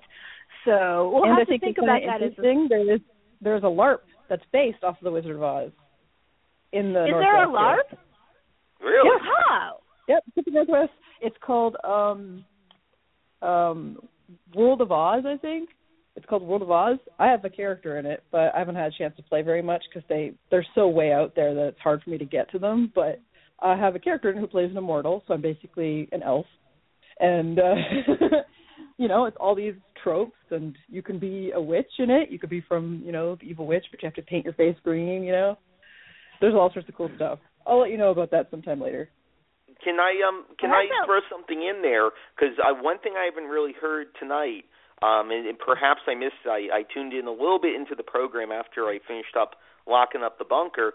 But my question for this is, who are some of the directors that have really brought forward projects that have been positive for not only the sexy witch, but just good representations of the witch? And I bring up Lucky McKee again because not only has he done the segment for Tales of Halloween, but he's done The Woods, which is about witchcraft. He's also done All Cheerleaders Die, which has elements of witchcraft in it also. Who, between you two, who are some of the directors that you look at for the positive impact of it?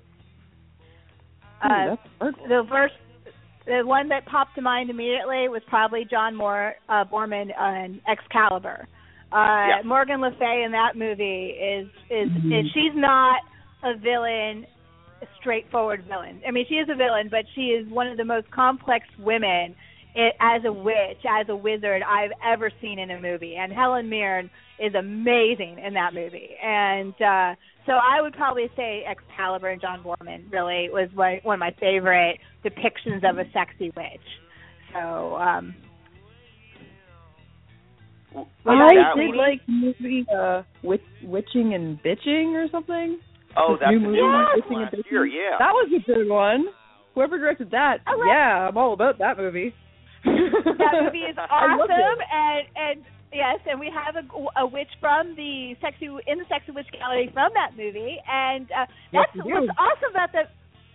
First of all, I love that director. I believe his name is Alexis Vega. Is that right? I'd have to look it up. It's Alex de la Iglesias. Thank you, Jay. I knew You're you would have welcome. that. I knew it was an A. I couldn't remember his name. I had to look it up. But he did a movie that I gave the #1 film of the year to a couple years before that called The Last Circus, which is absolutely flooring. That's a great film. Flooring. Great film. And this is his follow-up. And what I love about Witching and Bitching, not only is it an awesome witch movie on so many levels, and they're straight pagans, and it's not just sexy witches, it's, we've got Venus Willendorf monsters and all sorts of great stuff. It's also a film that it takes place in Basque, which is a region of Spain that has its own language. So it's got this whole cultural element to it that's unique as well. And I really fucking love that movie. Excuse my fetch, but I do. Highly recommend it. And I know Queenie loves it too. I'm sorry. Queenie, do you want to add more to it? You help me. Thanks. So, anyway, both those films. I'll put both of those films up on my Sexy Witch page, and you guys should find those films. Well, we already have Witching and Bitching. We have Witching and Bitching. Yeah, Witching we and have Bitching. Carolina Bang as Ava. Because Ava's hot. So hot. I'd run away with her. Jeez. I love how the bitching part isn't the witches. The bitching part is them. Yeah. Oh my God, and they bitch. Yes, they do. It really is witching and bitching, and I love that movie for it. I would actually say that probably in the last few years, it's probably my favorite sexy witch movie to come out in the last couple of years. I would definitely think that. I agree with that. Oh my goodness. So, So any other, we were starting to run out of sexy witch movies? We can't be running out of sexy witch movies already. No, we're talking about directors of good sexy witch movies. Yeah. Who are some of the directors? Some of the directors of good sexy witch movies. Well, we can talk about the director of The Craft. I actually did want to talk about him for a minute because he actually happens to be one of my guilty pleasure directors. And that is, hold on, I got to get his name because my brain is just farting, Andrew Fleming. He directed a couple of films. First of all, I actually am one of the few people that likes his remake of Mighty Joe Young with Charlize Theron. I actually thought it was a fun film. So he did some Disney films, but he did a film right before Craft called Threesome with and actually for me going through high school that was one of my guilty pleasure movies. So I really, really, really love this director. I think he's fun, he's fast, his films are silly, but they're never boring, and that's all that matters to me. So I really like that director, Andrew Fleming, quite a bit. So and then who else? I'm trying to think other whoa, was that me? Was that you? Someone's breathing Who's breathing? fire. It's getting heavy. Yeah, which is holy crap. Of course, there's a witch movie coming. I get excited about witches. What can you say?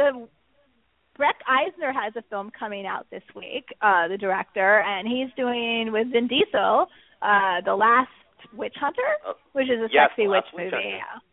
That looks like it's going to be fun. Do we have any buzz on that? Fun. I've heard mixed reviews. I've heard mixed reviews on it. I've heard big budget. Vin Diesel looks like a great casting for this, playing that role of the hunter himself. But it looks to be big budget Hollywood, and thank God it has Elijah Wood because he adds that comic relief and that big presence in a small body. Oh yeah. There's a. Vin Diesel, though, is a geek. I want to point that out right now. The boy is a geek. He's a larper. So he might He's a LARPer. He likes D&D. Oh yeah, he's a science plays fiction D&D nerd. games, he LARPs. Oh yeah. He's one of us, man. You know, he's totally one of mine. So this movie, he might pull out. It might pull it off because he understands the genre. And I think a lot of times understanding the genre is really what makes it different. Like, I actually think J.J. Abrams is going to do fine in the new Star Wars movie because he understands Star Wars, unlike him not understanding Star Trek one damn bit and totally botching it. But that's another story. That's for 2 more episodes down the road. We're going to save that conversation for later. But I think this movie might be fun. The sexy witch in that movie, her name is Julie Engelbrecht, and she's also in, where is she in? First of all, she is beautiful. I will give you that. But, you know, she's more than that. She's an actress, and she's in The Strain, and she's a star in The Strain and a couple other shows. And so we have a sexy witch we don't know very well. So it'll be nice. Maybe I'll add her to the gallery. We'll have to see if she's worthy of sexy witch status. So. But so there's another sexy witch coming through. You know, we've been talking about directors and women, but we really should concentrate on the boys a little bit more too. Is there Jay, do you have a male sexy witch that you want to point out? Well, I heard it earlier in there. Warlock, Julian Sands was just incredible. I mean, watching that on VHS and seeing the presence he put on screen, the aspect of what he was able to do, how they were able to manipulate the effects, and just his accent alone really just made you just melt. It really fit what you thought the Warlock was, and it just was a great film that influenced me a lot when I was a lot younger. He has such intense eyes. Oh. Yes, he does. Oh, very. Those eyes. You remember how I was bitching about Lords of Salem, Queenie, earlier, and its lack of use of locale, which is, I think, its biggest, biggest insult in the whole film. Warlock is the exact opposite of that, and is actually how you use a locale, because they use some amazing locales in that movie, and they're very recognizable. And one of my favorite locales in all of Boston is the big finale, which is one of the cemeteries where Cotton and Increase Mather are buried, who, of course, were one of the reasons why we have the friggin' Salem witch trials from 1692, and so so it kind of brought it back to so there's a film that I think that honors the terrible time of the Salem witch trials, yet completely goes batshit crazy magic with it. And I also loved how it brings all the Amish hexes into the story too, and very true.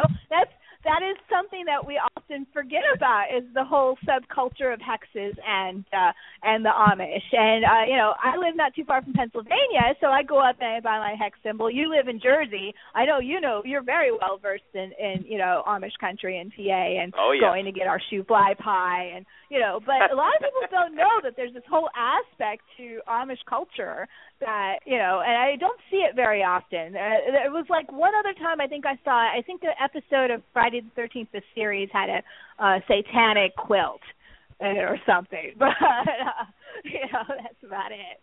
That's my short list of witches and Amish. So I like how that went off in that direction. Really nice, really nice. Well done. Well done. I'm just completely, it's not about going off in directions. It means I just need more coffee because I'm totally ADD and I need coffee. Fair enough, but I will say this. I'm one of the few that I know that doesn't hate the Lords of Salem. In fact, I got to tell you, I think it's one of his best films he's done. Thank you. I do too. I really liked it. Thank you. He could have used Salem more. That's true. Sure. But the rest of it is really cool. I love the imagery. I love the music. I don't even mind Sherry Moon Zombie. I think she's pretty cool in it. But that's my opinion. It's her best role to date. I, once again, don't think the actors were the problem with that movie. I think it has everything to do with a script and pulling punches, because he doesn't pull punches when he rewrote it for the book. He didn't pull any punches, and things that I thought there might even be some cutting room floor stuff we didn't get, because I can't believe how different the book is compared to the movie we got. The other thing is, once again, Brandon Trost, who's one of my favorite cinematographers, shot the thing. Matter of fact, I'm actually backing his current film, him and Jason Trost's current film. That's how much I love this guy, and I wish I loved the movie more. So while Brandon was on the show, and I talked to Brandon about Lords of Salem, and it's interesting because we talked, 2+ years after it was shot in the can, and there's some things that he was able to recollect about the sets and being able to capture the feel and the mood of it. But for me, with Lords of Salem, I loved Lords of Salem because of the lack of pulling punches. I liked the fact of the pace it went, how methodical it was. I liked the story. I liked the dread that went with it instead of it being a music video. And I love The Devil's Rejects. I love House of a Thousand Corpses. And even the first Halloween I really, really enjoyed. But I like the fact that he actually became more of a filmmaker rather than a music video maker. And it really showed in the Lords of Salem. And he is not, he mentions Salem within the aspect of the film, but to be honest with you, how much was actually shot around the Salem area? I mean, he's not someone who is kin to the area and to all that. He might be in the horror, but when it comes to certain things, I've heard that he really isn't into certain things, and that probably reflects on what Lords of Salem came up with. By the way, before I answer about Lords of Salem, I have a movie that you haven't brought up yet. I have a movie. Okay. Now, this is a trilogy by a New Jersey filmmaker, and I kick myself for not saying it before. The Mary Horror trilogy, which is all about witches in the end. You have Mary Horror, Sheriff Tom versus the Zombies, and Witch's Blood, and they're done by a local filmmaker named Ryan Scott Weber, who has done a lot of filming in New Jersey and did a little bit up in Salem, and there are some sexy witches in that. Hey, local independent cool. horror. We always plug the local independent horror around here. So please, and make sure you send me that link so I can put it on my Facebook page because I always want to make sure. Yeah, I was wasn't Diane Demko? I had met her in New Jersey for Iron Band Vampire, and so I got to tap into that part of the scene for a while. That was pretty cool. So now I'm in Maryland. And I do Cthulhu is our thing down here. We don't do sexy witches right now, but I'm digressing because I actually have another caller on the line, and I'm going to bring him into this conversation. So, Jay, are you staying with us for a little bit longer, or I have to? I actually have to get off. I've got to get everything shut down.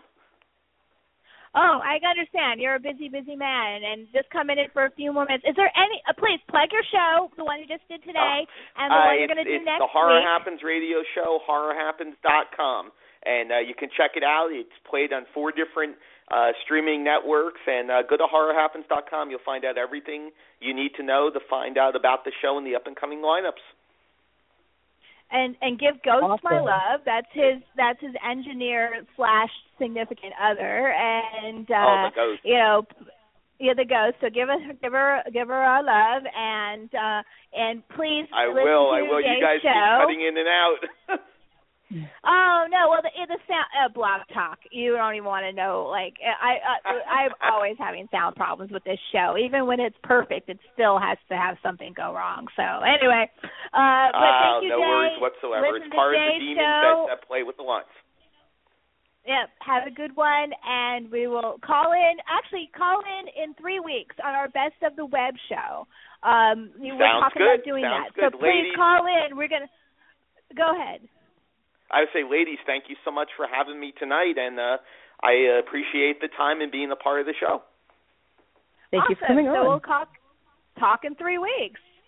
Talk in 3 weeks and pleasant nightmares. Good night now. Bye. So as Jay is leaving and heading off into his scary New Jersey world, which, by the way, he lives very close to where the original Camp Crystal Lake is. I actually lived there as well for a while in northern New Jersey. I am now bringing on someone that's a little bit more north than New Jersey. He comes all the way from Canada, and he is my man, Horror 101 podcast. And we want to welcome Andrew Damian, a.k.a. Cash Wampum. How you doing? Welcome. You're on with the Sexy Witches. Hey, thanks for having me on the Archivist Bet on Sexy Witches. Say that 5 times as fast as you can. I dare you. Well, that's why we call it the Sexy Witches for short, because it's just a little easier to say. So sometimes I can't even say the one sentence. I've been listening since about 9:15, and you guys got a great show going. You guys had Count Gore on earlier. That was great. And it was fun talking to JK. I was making notes earlier. I'm like, well, what can I talk about? Sexy witches. Yeah, I'll talk about this, talk about that, talk about this. And then JK was striking my list off. He was talking about all the things I was going to bring up. I'm like, no, Jay, shut up. Don't say that. Well, you know too Jay much. is the man. He does know quite a bit. You know, I was actually kind of concerned about that, but then he threw out that independent horror at the end, which I got to remember to plug the local guys too. So do you have a sexy witch movie that you like when it comes to mind? You go, yeah, she's my favorite sexy witch. Oh, I don't know. I think Sexy Witches, and I think something like you said, way in the beginning there, Witches of Eastwick, Susan Sarandon and Cher and Michelle Pfeiffer. Like, if you want Sexy Witches, that's going to be about as sexy as you can get. But then you got, Barbara Steele, even before that, in the 50s with Mario Bava. You guys were, JK was looking for witch movie directors.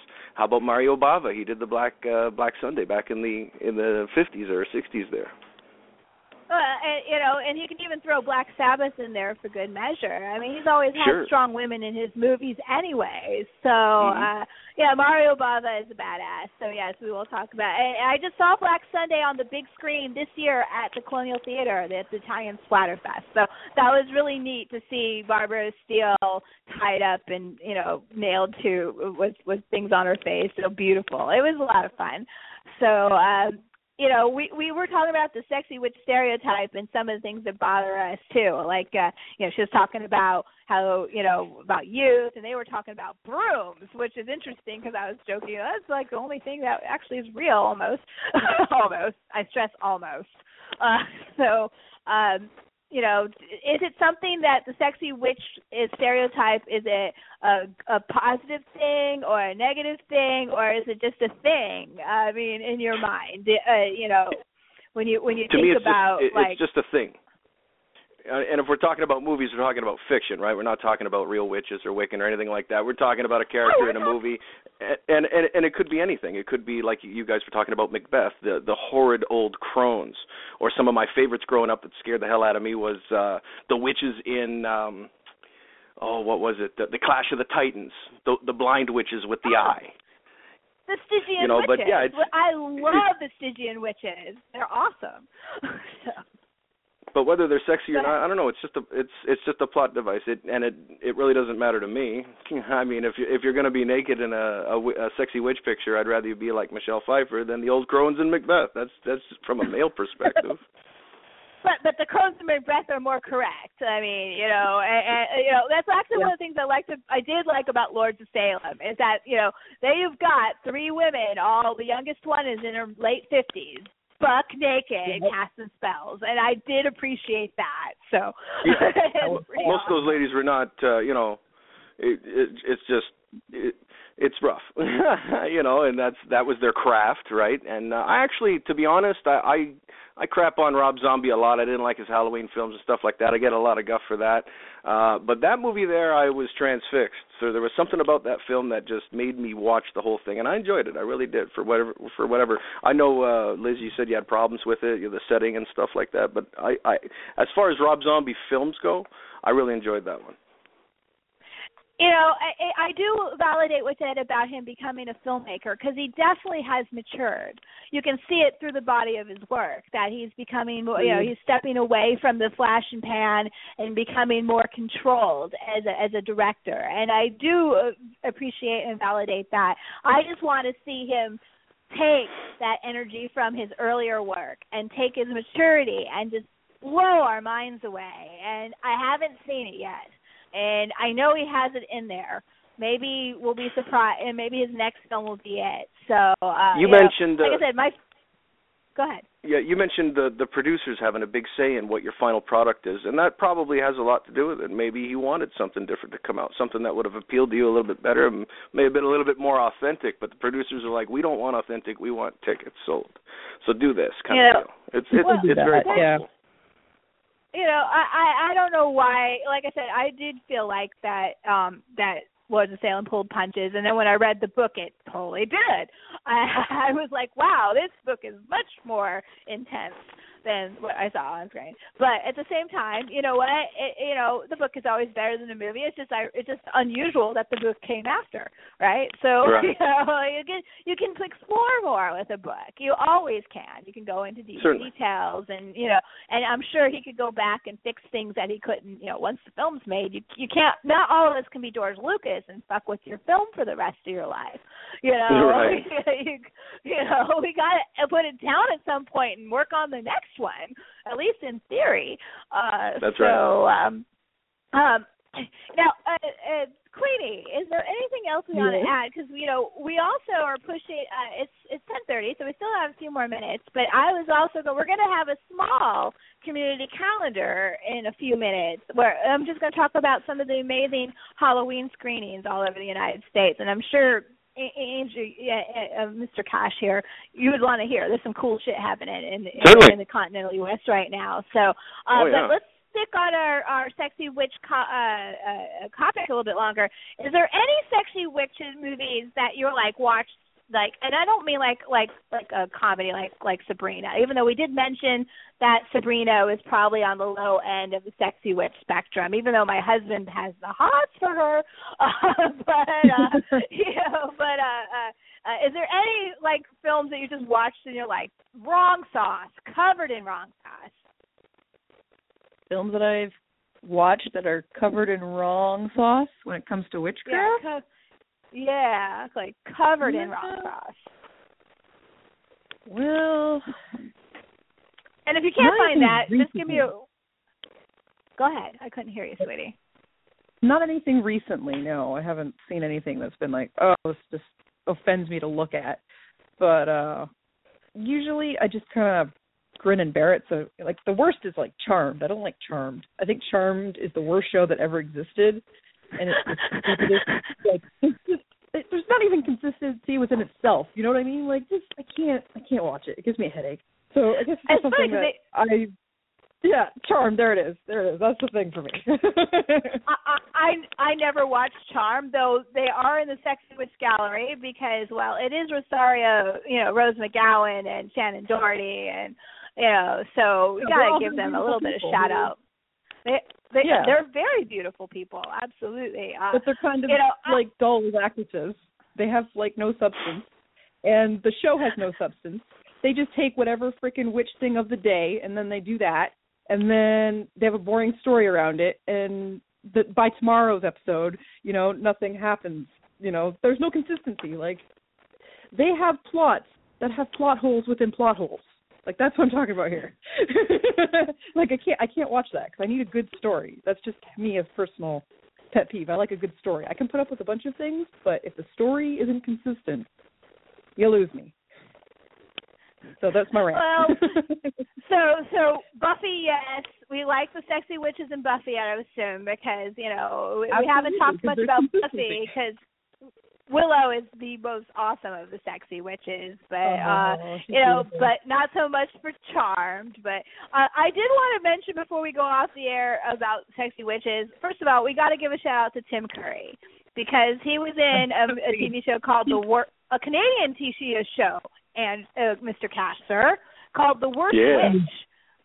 I have that song in my head as you said it. And so I always thought when I saw Worst Witch when I was a kid, because it got imported, and I watched the show. I always thought for sure that J.K. Rowling had completely ripped off that particular movie and TV series. Harry Potter owes everything to The Worst Witch and Tim Curry's headmaster. I still believe that to this day. So I agree. There's also one more. I also wanted to give one more shout out to a sexy witch that's animated, but I think she's actually a positive sexy witch role, and I love her. And her name is Thorn, and she was in The Hex Girls, which was on a movie called Scooby-Doo and the Witch's Ghost in 1999. Scooby-Doo released 4 or 5 really decent Scooby-Doo films in the 90s, and one of them was the famous one that everyone watches is Scooby-Doo and Zombie Island, which is the first time they actually come across a real metaphysical creation, and believe me, they lose it. They, after all these years of solving groovy mysteries, they're now actually fighting real supernatural creatures. But Thorn is a Wiccan, and she's actually, the subplot of that whole story is her trying to get Dad to accept her. Huh? Whoa. You still there? Who's all? Hello? I'm still here. We're here. Wow. Okay. Liz, Queenie, you're here. I hear you. Wow, we've been sexy witches. They don't want us to talk about this subject, do they? But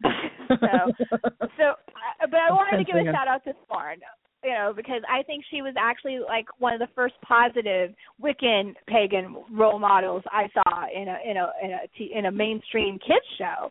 I was like, whoa, she's trying to come out of her broom closet with her father. That's kind of heavy, So there's still witches. There's witches everywhere, and we didn't even talk about Angel Heart and Lisa Bonet. There's another sexy witch. The Golden Compass is the Golden Compass series. Nicole Kidman was a sexy witch. Michelle Pfeiffer's played 2 sexy witches, and Stardust is a great film.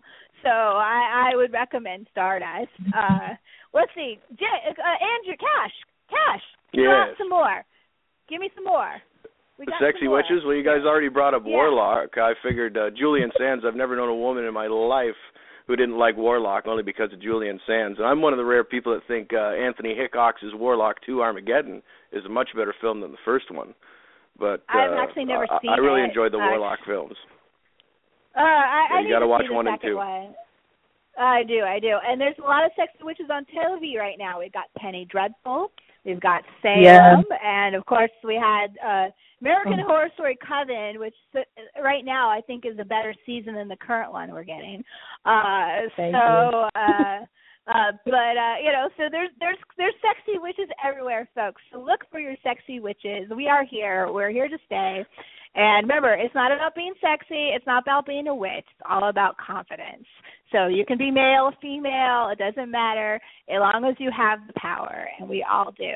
So sexy witches are awesome, but we do have more to talk about, folks, on Archivist Bits on Sexy Witches, because we got 15 more minutes. We got to talk about our community calendar, because once again, this is not just about film, folks. This is a podcast about fandom and geek girls and genre. And so I always put on, before we talk about the screenings in the area, a little bit of I call it my community calendar music. Cash, just so you know, it's Figment from Dawn of the Dead. So Wait on. It's a pretty obvious piece. But this is my sexy witch community calendar. I always wanted to have a community calendar growing up, because when I would wake up in the morning, they would always have these really weird ones where they would show shots of pretty mansions, and today at the Academy of Sciences we have a special screening at blah blah blah.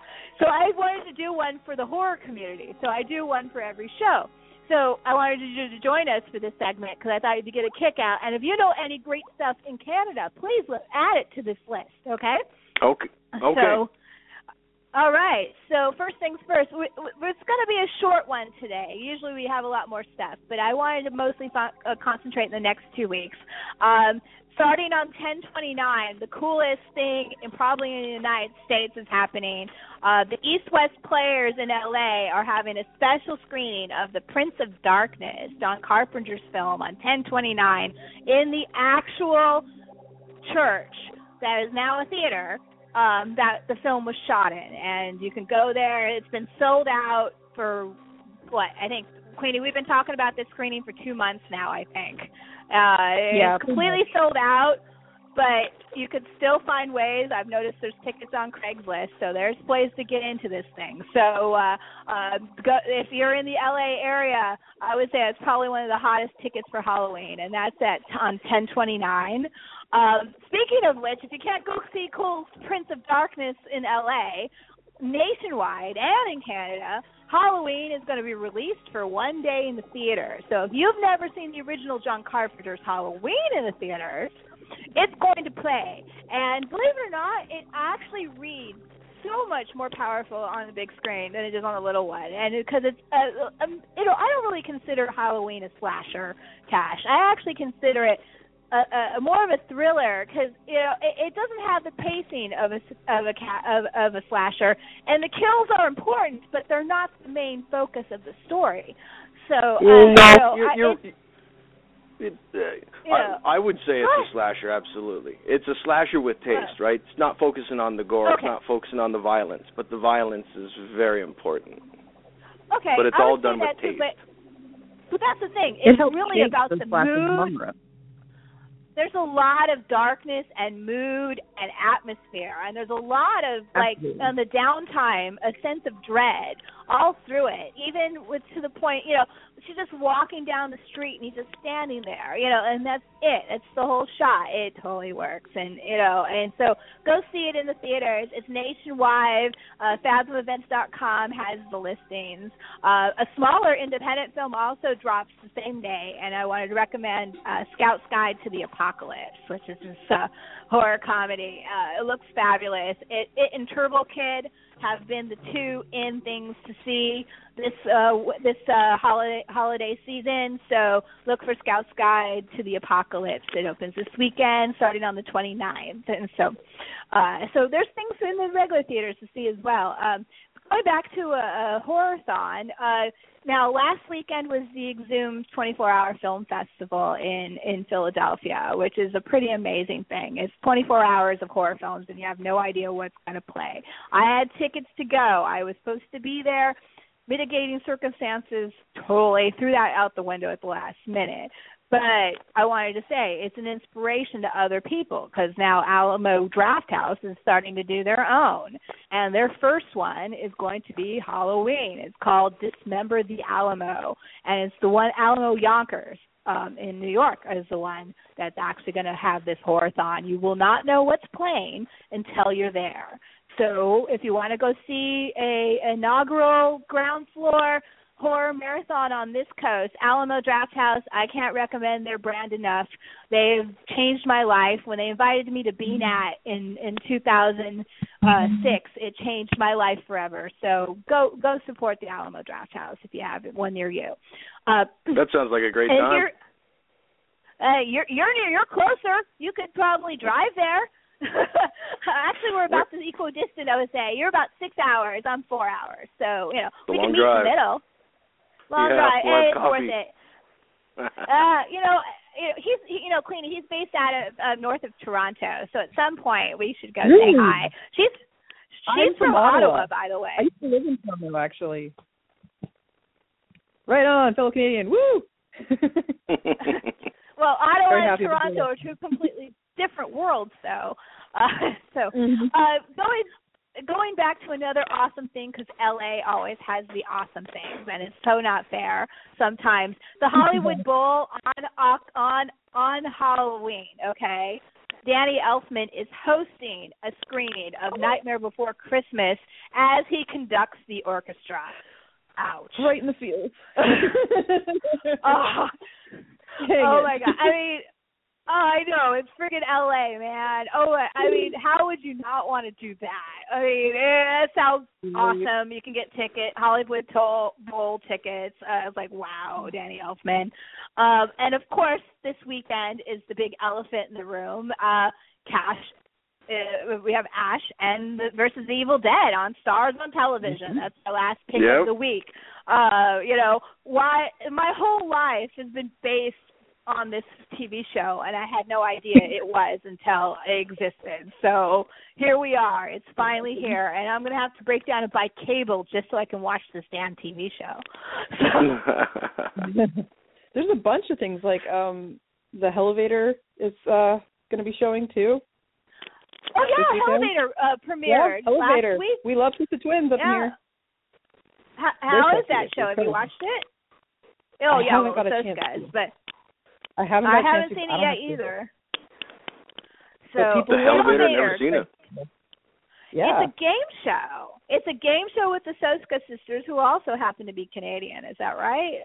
I'm just surrounded by Canadians right now. What's that? We're taking over. It's not a bad thing, actually. But it's a TV show, Cash, about it's a horror-related, like Fear Factory themed TV show, game show, was in the Hosco Sisters of the producers of it. House. So, but they're doing it through elevators.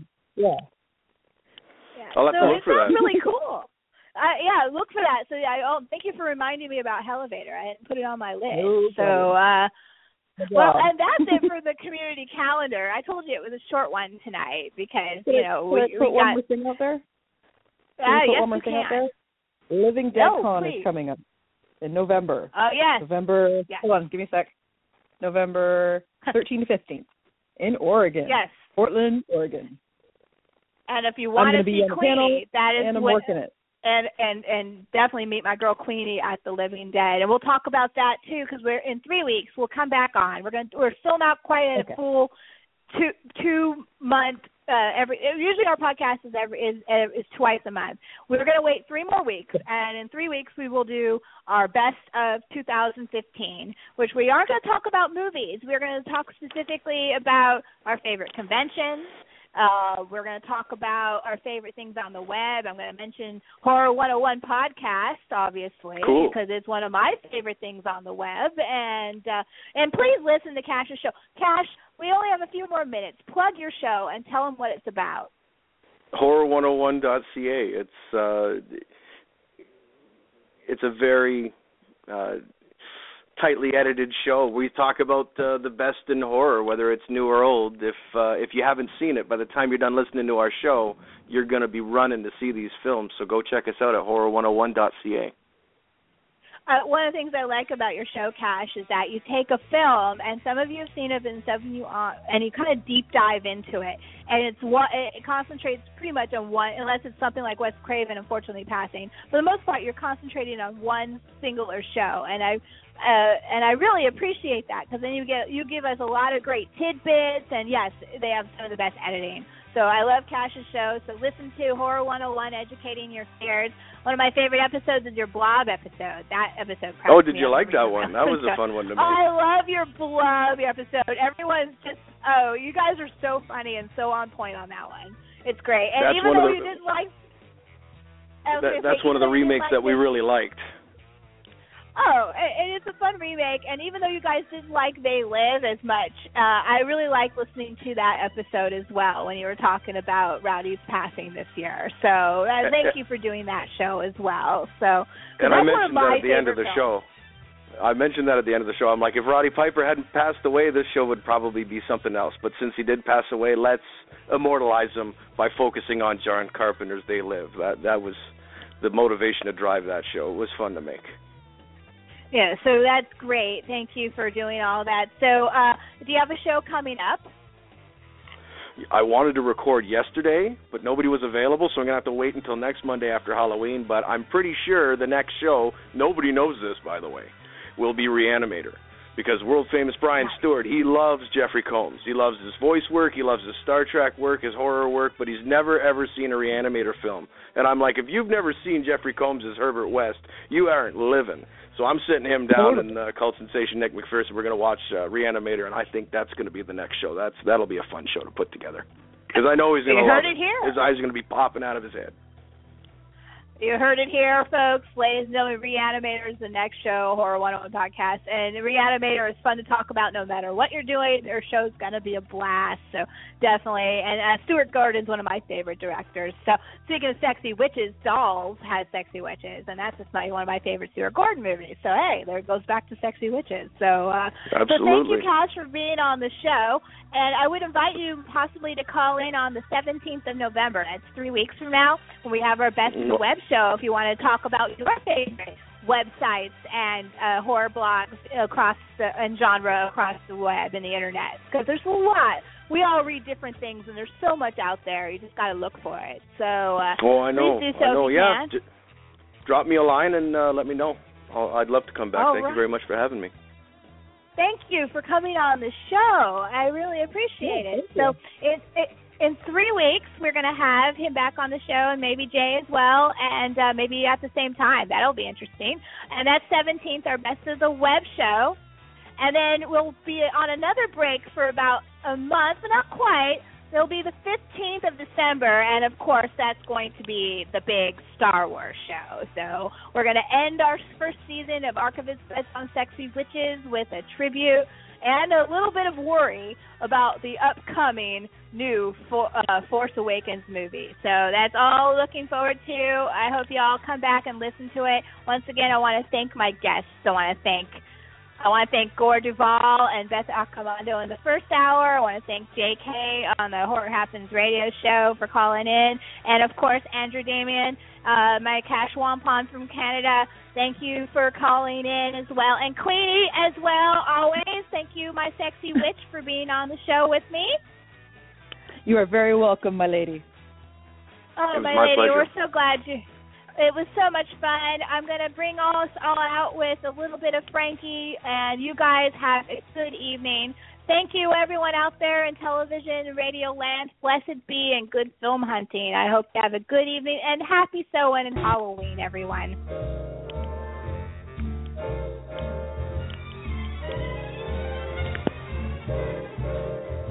Those fingers in my hair that sly come hither stare, that strips my conscience bare, it's witchcraft. And I've got no defense for it, the heat is too intense for it. What good would common sense for it do? 'Cause it's witchcraft, wicked witchcraft. And although I know it's strictly taboo, when you arouse the need in me, my heart says yes indeed in me. Proceed with what you're leading me to. It's such an ancient pitch, but one I wouldn't switch, 'cause there's no nicer witch than you.